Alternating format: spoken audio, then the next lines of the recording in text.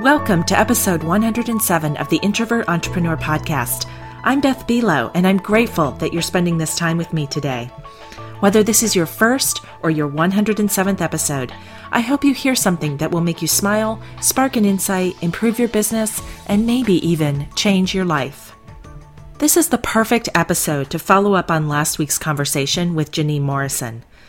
Both episodes are about breaking through to our creative side and expressing ourselves in interesting ways. While Janine's expression is art, Barbara McAfee's is voice. Singing is part of her presentation, but for our interview purposes, we're focusing on our speaking voice.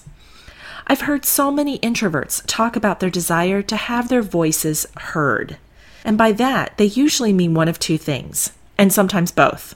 First, that their message or contribution isn't cutting through the crowded conversations of their workplaces, and that the extroverts or their more vocal peers are dominating. Or two, that their literal voices aren't being heard. I know this has happened to me. I tend to be somewhat gentle-spoken by nature, confident, but usually not able to project very far. Well, actually, I can project if I really want to, but what sounds like just loud enough to others can feel like shouting to me. This can influence everything from my ability to break into a conversation and not get talked over, to needing to hold the attention of a room full of people. And that's where Barbara comes in. In this conversation, she invites us to take full advantage of the range of voice we have within us. Because the truth is that in order to be heard in spite of the crowd, we need both a clear message and a clear voice to carry that message. Barbara McAfee is a voice coach, singer-songwriter, keynote speaker, and author who merges lessons from 12 years in organization development with the transformational power of sound. Her book, Full Voice, The Art and Practice of Vocal Presence, was a #1 Amazon bestseller in business communication. The book is based on her 25 years as a voice coach, supporting people from many professions in learning how to access the full power and expression of the voice in service to their work and their relationships. Barbara's musical keynotes blend practical content, sophisticated humor, and thought-provoking questions on topics including voice, leadership, and engagement. Barbara has produced 7 CDs of mostly original music and is founder of the Morning Star Singers, a volunteer hospice choir in the Twin Cities. Barbara lives across the street from the Mississippi River in Minneapolis, Minnesota, USA. Hi, Barbara. Welcome to the Introvert Entrepreneur Podcast. I'm excited to talk with you today about using the full range of our voice.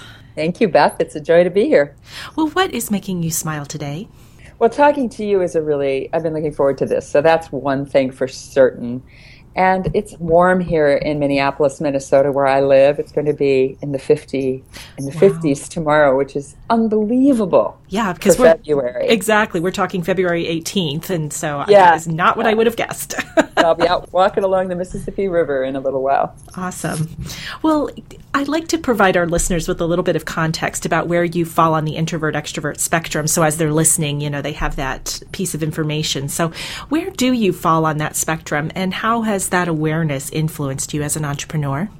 Well, I am an ambivert, Beth. I'm right yes. smack dab in the middle, which I think helps me as an entrepreneur, as a voice coach for sure, because I can coach people all along the spectrum and have some kind of understanding of the world they're living in. Mm-hmm. I don't know that I could be a creative person. I'm a singer-songwriter. I don't know that I could create unless I had a strong introvert. Mm-hmm. And I don't know that I could perform and interface so much with the public if I didn't have that capacity to at least impersonate an extrovert. Yeah, we hear so much about performers being introverts, but I wonder how many of them are actually ambiverts and don't realize it. Yeah. I think there's a way to hide in there. Mm-hmm. You can hide in plain sight as a performer.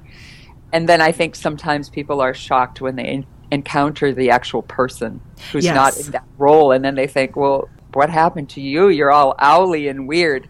Yes, exactly. Where's that shiny person I just saw? Yeah. I imagine some performers feel a lot of tension around that. And I'm guessing, part of what you do is something that might help alleviate some of that tension, just in terms of someone's presence and how they're showing up. So maybe tell us a little bit. You are a vocal coach. So what does a vocal coach do, and how did you come to become one? Well, I don't know how other people do it, but the way I put it is I help people find their voices, whatever that means to them. Mm-hmm. And I work with people on varied levels. Some people come to me because they have specific vocal problems. They talk funny, or their voice gets sore if they're presenting a lot. Sometimes people come to me because they have a change in role. I have a woman who's worked a lot one-on-one with people who's now written a book and is doing more speaking. And what works well one-on-one, vocally, is terrible for public speaking. It puts people straight to sleep sometimes. Yeah. And then I also, if people are open to that, work with the voice as a kind of tool for self-reflection, personal transformation, and growth, because you can't change your voice without having the rest of your life come along for the ride. Yeah, I wonder if we realize, and I think that's what's going to come out here in the course of this conversation, how powerful our voices are, what role they play in making an impression on other people, and how they reflect what we think of ourselves. It's really a direct correlation. And I actually found my way to this work quite by surprise, because I was sort of leading my daily life as an organizational development consultant. And then in the evening, I was being a singer-songwriter and a performer. And I kind of thought those two things were completely separate. And that was on purpose. Mm-hmm. I really didn't imagine those two things would connect. And then my colleagues at work started referring people to me for voice coaching. One of the first ones sounded a lot like this, and she was brilliant. And there was so much going right for her, and people around her had great plans for her, becoming more and more powerful in this organization, except that it was really hard to be in the room with her. So eventually I decided that there were a lot of organizational consultants out there, and that there weren't many people who could do the kind of voice coaching and training that I do. Mm-hmm. So I walked away 13 years ago, and boy, has it been a great ride ever since. Yeah, I haven't looked back. And not at all, no. And actually what you're doing is helping organizations in many ways by helping the individuals be able to contribute more fully and be able to be in the room with the person with the annoying voice. Yes, exactly. And I also do corporate training. I'll work with people in groups, and then they have this language and this shared experience. Right. They can coach each other more skillfully and kind of bear witness to each other's continued development vocally in a way that's really fun. It's also very enlivening and very much not your average corporate training. Absolutely, yes. One that they might actually look forward to going to. It's noisier. Yeah, they'll look forward and dread it both. Yeah. Exactly. Well, you have a book called Full Voice, The Art and Practice of Vocal Presence. And in that, you define 5 distinct vocal colors. And would you describe and even demonstrate each one and how they're used in everyday conversation? I certainly will. Well, first, I created this approach to empower people to communicate more effectively with more people about more things, sort of to give them more choice about their voice. Mm-hmm. And as you mentioned earlier, how we say what we say has a huge impact on whether our message is going to be understood or not, which is particularly challenging, I think, for introverts. Mm-hmm. We'll get to that in a minute. The 5 elements that I use in my work include earth, fire, water, metal, and air. And each one correlates to specific human qualities, leadership qualities. For instance, an exaggerated version of the earth voice sounds a lot like this. It's kind of a Neanderthal quality, right? Yep. And you would never walk around talking like this unless you were a cartoon character. But in the everyday world, the earth voice sounds a lot like this. Do you hear that? Yeah, it's like deeper and more resonant. Yes, you're doing it now. Very good, Beth. Yes, thank you. I'm mirroring. So what that sound is really good for is for getting grounded, first of all. If you tend to be way up here and your energy gets nervous and you get really fast, to come down into this sound slows you down and grounds you back into your body. It's also very useful for projecting authority. Yeah. So let's try this experiment, all right? You ready for some more mirroring? Okay, I'm ready. Okay. So try no. No. No. No. Right. So I work with lots of, especially young women leaders, who don't know how to get to their earth voice. And they don't understand why they can be sitting around a table and someone, male, says the exact same thing they said with their little up-talking voice, where they go up at the end.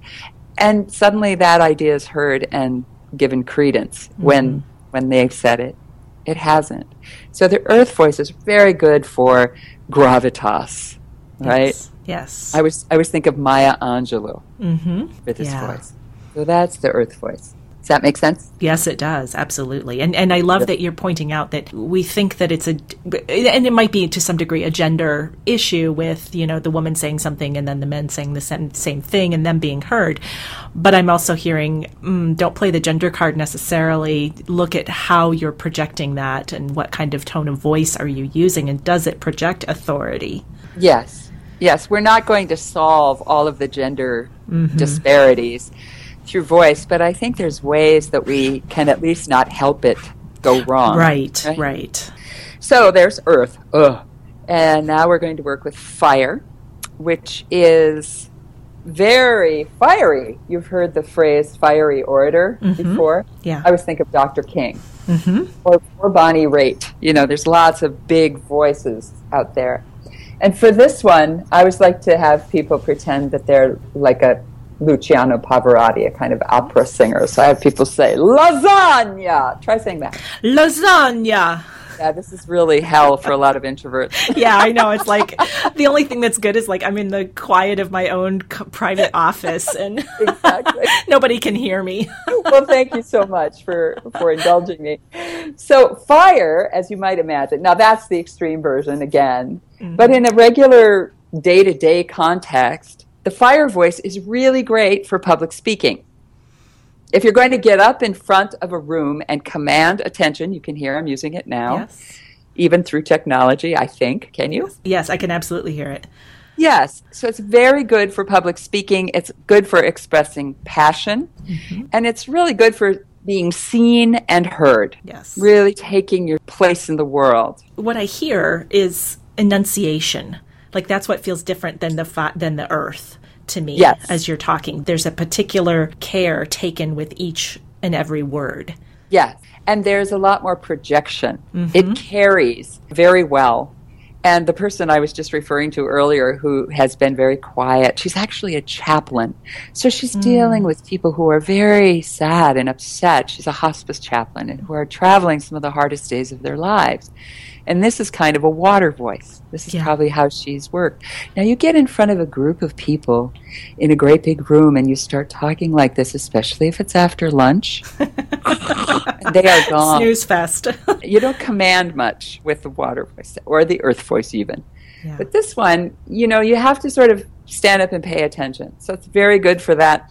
I had an introverted client years ago who was the leader of a large architectural firm. And he saw himself on video talking about how passionate he was about the work they do. Now, this was a guy from, a farm out on North Dakota. He was an introvert. He's a white man, and Midwestern. Sort of many layers of reserve. Sure. And he saw himself on this video, and he was horrified. He was saying, and we're just very, very passionate about this work we do. And he came in, and he said, help me. I am passionate, but it just doesn't show.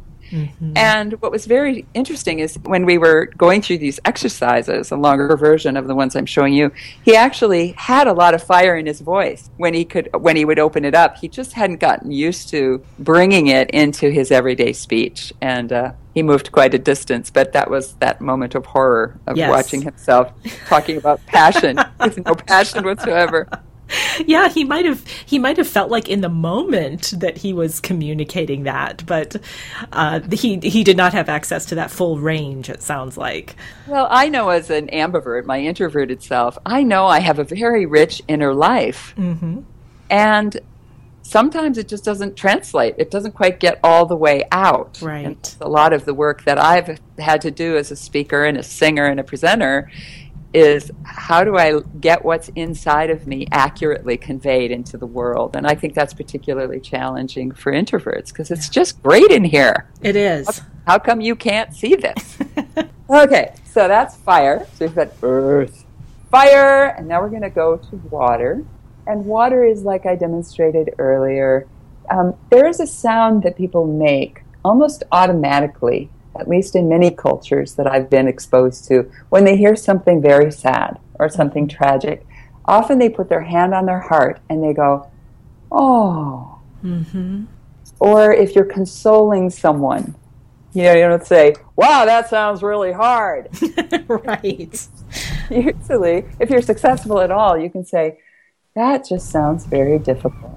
Yeah. Right? It's a gentleness. It's where we sing lullabies. A lot of social workers and counselors and chaplains are good at this. Mm-hmm. So it's very flowing and warm. Do you hear that? I do. Yeah. It's very familiar as a coach. Yes, and you have a lot of this in your own voice, which is probably why people feel safe with you. Right? Mm-hmm. Thank you. Mm-hmm. She says with perfect water sound. So what the water voice is good for, as you might imagine, is pretty much anything your heart has to say. Mm-hmm. An affirmation, good job, that was great, or welcome, it's good to see you, or I'm so sorry, or I have bad news. I've talked to people who have had really difficult things happen at work, like losing their jobs. One gentleman told me, the actual experience of losing my job was hard, but what was even harder was the way it was conveyed. It was heartless. Yeah. He said, I know they had to downsize. It wasn't a big surprise to me. But after 8 years of 60-hour weeks, to be treated so inhumanely, I'm recovering from that first. Yeah. So I think that there's a kind of emotional intelligence about when to call on the water voice, especially if you need to apologize. Mm-hmm. Right? Yeah, absolutely. Why do you think people, even if they instinctively know, like let's assume maybe they have some of that emotional intelligence, but they have to deliver that kind of bad news, like I need to let you go. What do you think causes them to put up that kind of barrier and not use, a water voice and maybe talk more from one of the others? Oh, I think it's pretty clearly self-protection. Yeah. Yeah, the vulnerability of using that kind of tenderness is you have to feel. Mm-hmm. And that's so unprofessional, right? Right. I mustn't cry. There's a kind of self-protection, which is completely understandable. I have never had to let anybody go. I don't know what that's like. It's painful. Yeah. Okay, thank you. Sure. So now moving up to metal, which is very, very nasal. It's right kind of from the mask, as a lot of singers or speakers talk about, the front of your face, your nose. And I usually use irritable Siamese cats to open up this sound. Uh-oh. Most of us have heard those. It's very bright, and it is the voice I demonstrated earlier, one of my first clients. The woman who talked like this. Yeah. And it's all nose. And the thing about this woman, I ran into her recently, and she was all the way across the room, and I knew exactly who it was. She didn't work with me for very long. She got, promoted and moved on to something else. So we never really solved her issue, as you can tell. Yeah. Oh my gosh, stop. I know. It's terrible. But I'm like, oh my gosh, my ears. All the way across the room.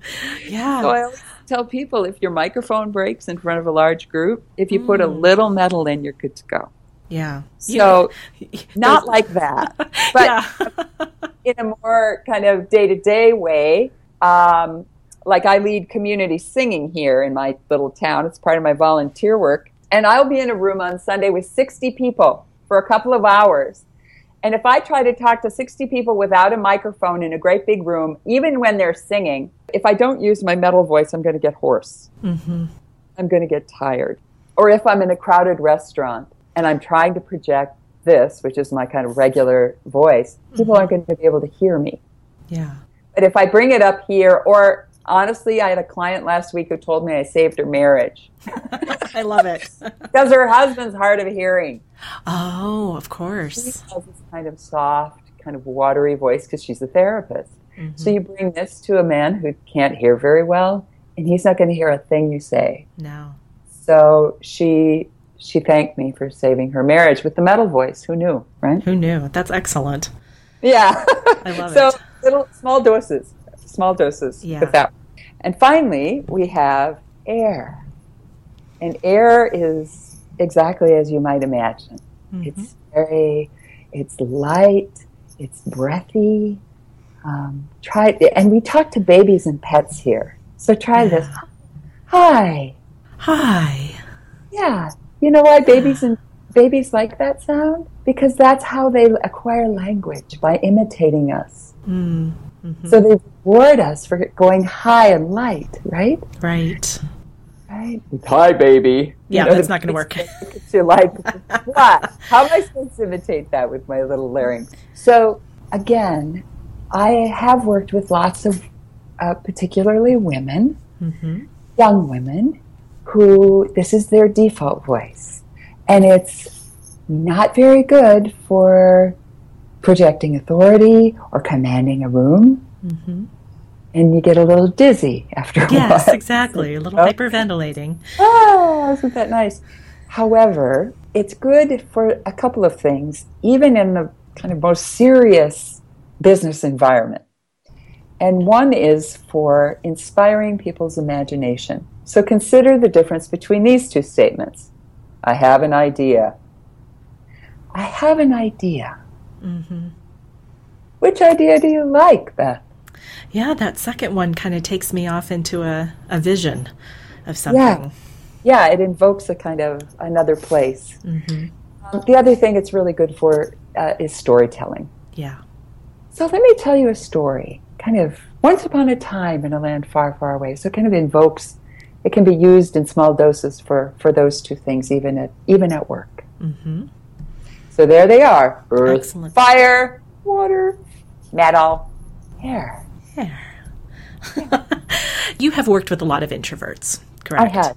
And I know that it's probably hard to generalize and put us all into one bucket, which is something that I resist doing, and you probably do too. But do you tend to find that we fall into using one of these voices more than others? I really don't. I guess I don't see a lot of fiery introverts usually. Mm-hmm. But generally, I hear more earth and water, and sometimes air. Mostly what I notice is that self-expression is kind of a second language for introverts. Mm-hmm. You can get very, very good articulating, externalizing your rich interior world, but it probably will never feel as comfortable as it does if you're an extrovert. But gosh, there's a lot of people who function very well in multiple languages. I have a friend who speaks 5 fluently. So I usually think of introverts and everyone I work with, but particularly introverts, finding ways to expand their choices, their flexibility, their range in their choices based on the message they want to convey. So to just kind of get outside of their identity as I'm an introvert and it's hopeless. Sure. Because a lot of us feel hopeless about our voices. But by playing with these different characters and these different colors, you can sometimes open your identity a little wider and your capacity to express more variety of messages more effectively by, without feeling like you're fake, right? That's often the issue for people when they come in. It's like, how am I going to do this without feeling fake? And I think all of these sounds are just human. We make them instinctively all the time. We just most of the time do it unconsciously. And if we just bring some consciousness and practice to those, then I think we can express more accurately inside of our identities as introverts. Yeah. I'm thinking of a couple of times when I've taken various and helped facilitate improv workshops. Mm-hmm. And so much about that is, at least in my experience, has been about vocalizing in different ways and being comfortable doing that and using that full range to express. So that's one area where I have found kind of a safe space to stretch into that other language. Yes. And when I do work with people in a longer format, individually and in groups, we pretend to be people we're not. Really? Yeah. I don't know how to do that. I know. Well, it's play acting. We make I know. believe, and we embody the caveman or Julia Child or Cats or somebody, just because the identity has us on such a short leash. Yeah. It's just defending its current status. And will do so to the death. It really wants to stay exactly the same. So sometimes you have to kind of trick your current identity, trick your current story by kind of play acting, like improv or inhabiting a different character physically and vocally. And then you go, well, who did that? If it wasn't me, it was me. So that is a part of me. It's like welcoming the parts of us that are in exile to come back. Yeah. Because we're all everything. We're all exuberant, we're all sleepy, we're all compassionate, we're all inspiring. Most of us have just not had much practice. Yeah. You're reminding me of a writing exercise that I remember reading years ago, and this was a creative writing exercise where they would say, like, take a passage from your favorite book and write exactly in that style and basically imitate it with your own story. Exactly. And what I'm hearing you is, I found it easier. Like if you had just said, use a fire voice, I would have been a little stuck. But when you gave me something to imitate, then it was easier to access that. So I imagine that's one of the ways that we can start to practice that, is just to simply start imitating and not taking ourselves so seriously when we do it. Exactly. It's got to be fun. And I do have videos that people can access for nothing on my website, where I introduce each of the 5 and then take people through a little exercise. If people are interested in sort of going a little bit deeper in these, they're ridiculous and fun and sometimes loud. So that's one way that people can play if they want to play inside of my particular framework. But I have to say, one of the best ways to open up your voice immediately and quickly is to sing more, for goodness sake. Even if it's in the shower or in the car or to your children or out in the woods. I have one woman who she's out in the country and she just walks through the woods singing at the top of her lungs. Singing is just exaggerated speech. People get really weird about the difference between talking and singing. It's really, we use all the same equipment. It's all the same physiological pattern. It's just bigger. And so singing more can help people get more used to inhabiting different sounds, different colors in their voice immediately. And then when they go back to speaking, one of the things, I have people come in sometimes and they say, I have a board meeting in 2 weeks. What can I do? Like, oh, great. Yeah. It's like, oh, well, there's this long arc of change in the voice. But I've had to come up with some really short-term things. And one of the things that I think really helps people is to just bring more of a sense of singing into how they speak. Like if I was just talking, lazily to you, it would be sort of like this. Not a lot of energy. Right. But if I just bring a little sense of singing into how I speak, there's a little more of a through line, a little more movement in it. I still feel like myself, but I'm singing a little more when I'm talking. Does that make sense? Yeah. I get a sense of some rhythm. I get a sense of pitch changing a little bit and a little timbre changing. And I think that's what people are asking for maybe when they're saying, don't be monotone. Right. It's more be not sing-song, but, bring variation to the pitch and to things. Yeah. Yes, and if you just bring more of a sense of singing, it might feel a little bit more natural than if you're trying to vary your pitch and you're, trying to sort of impose these kind of mental patterns onto how you're speaking. If you just bring more of a sense of singing, you get a lot more breath support. Yeah. Your tone is more interesting, and there is more of that variety in what you're saying. Yeah. Or energy in general.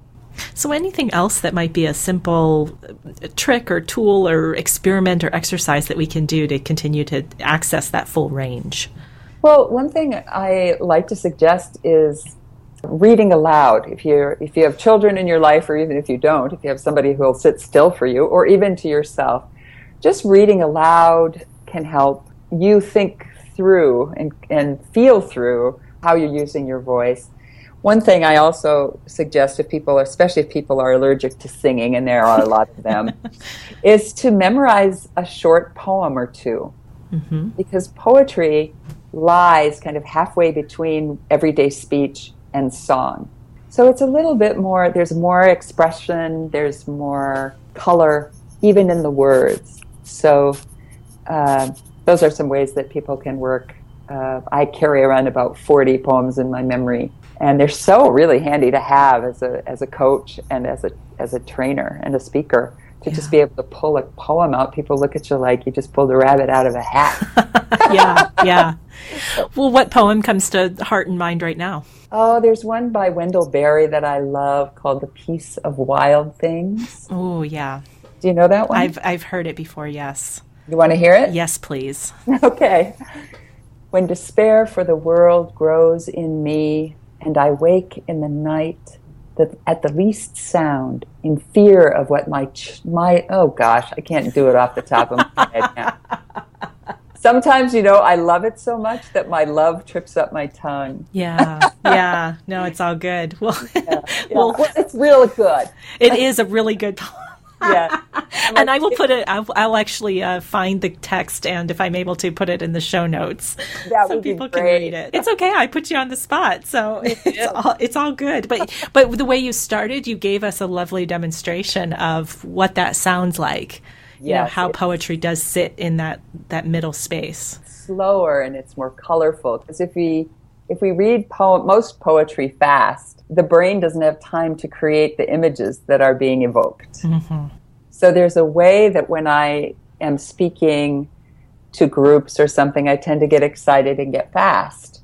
And if it can help me slow down a little bit to think about how would I speak this as a poem. Yeah, nice. You kind of love the words more. Yeah. Caress each one. Exactly. Nice. Well, I want to wrap up our conversation together with a question that I ask all of my guests. And this is about being granted a 3-week vacation on Introvert Island. And you can only take 3 books with you. What would you take with you, and why?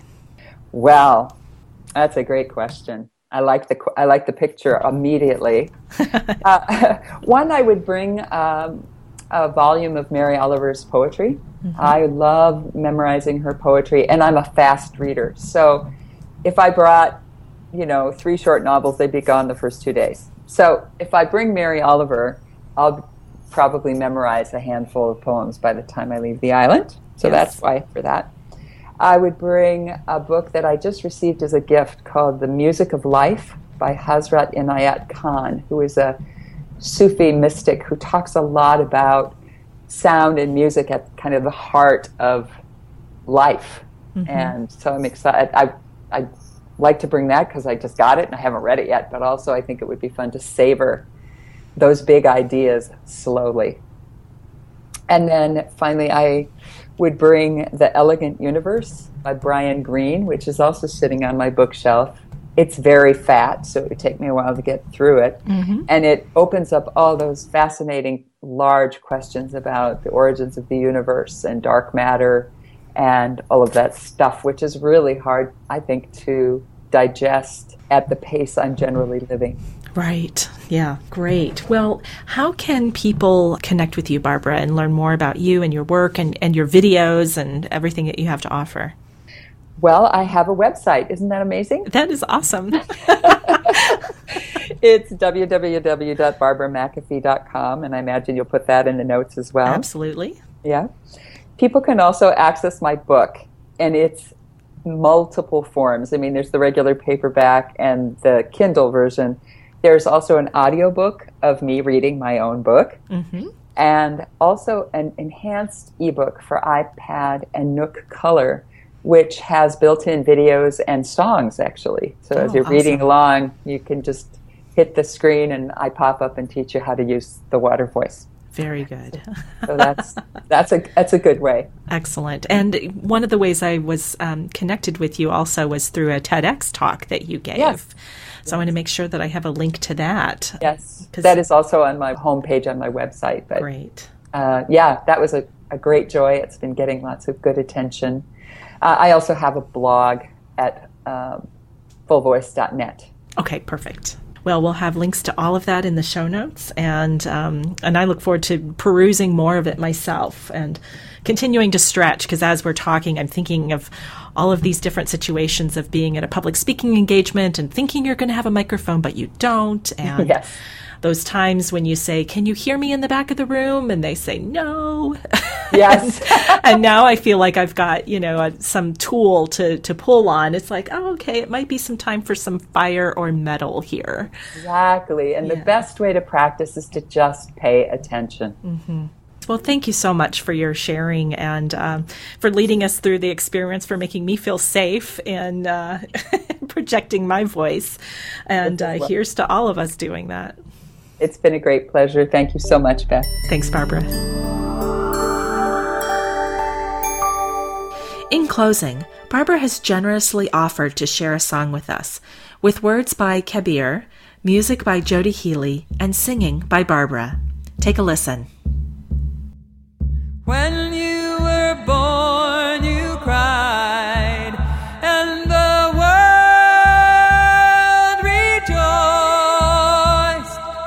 Live your life so that when you die, the world cries and you rejoice.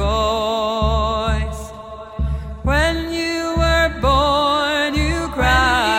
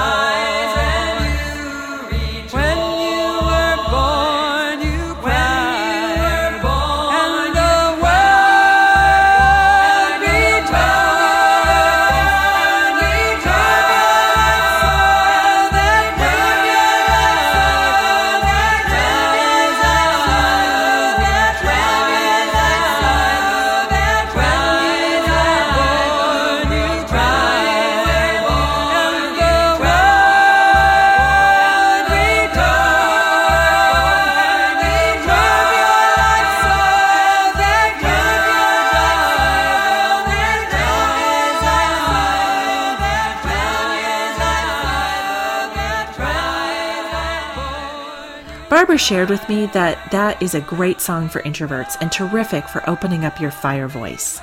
And there's also more good news. She's offering an MP3 of the song as a gift to you.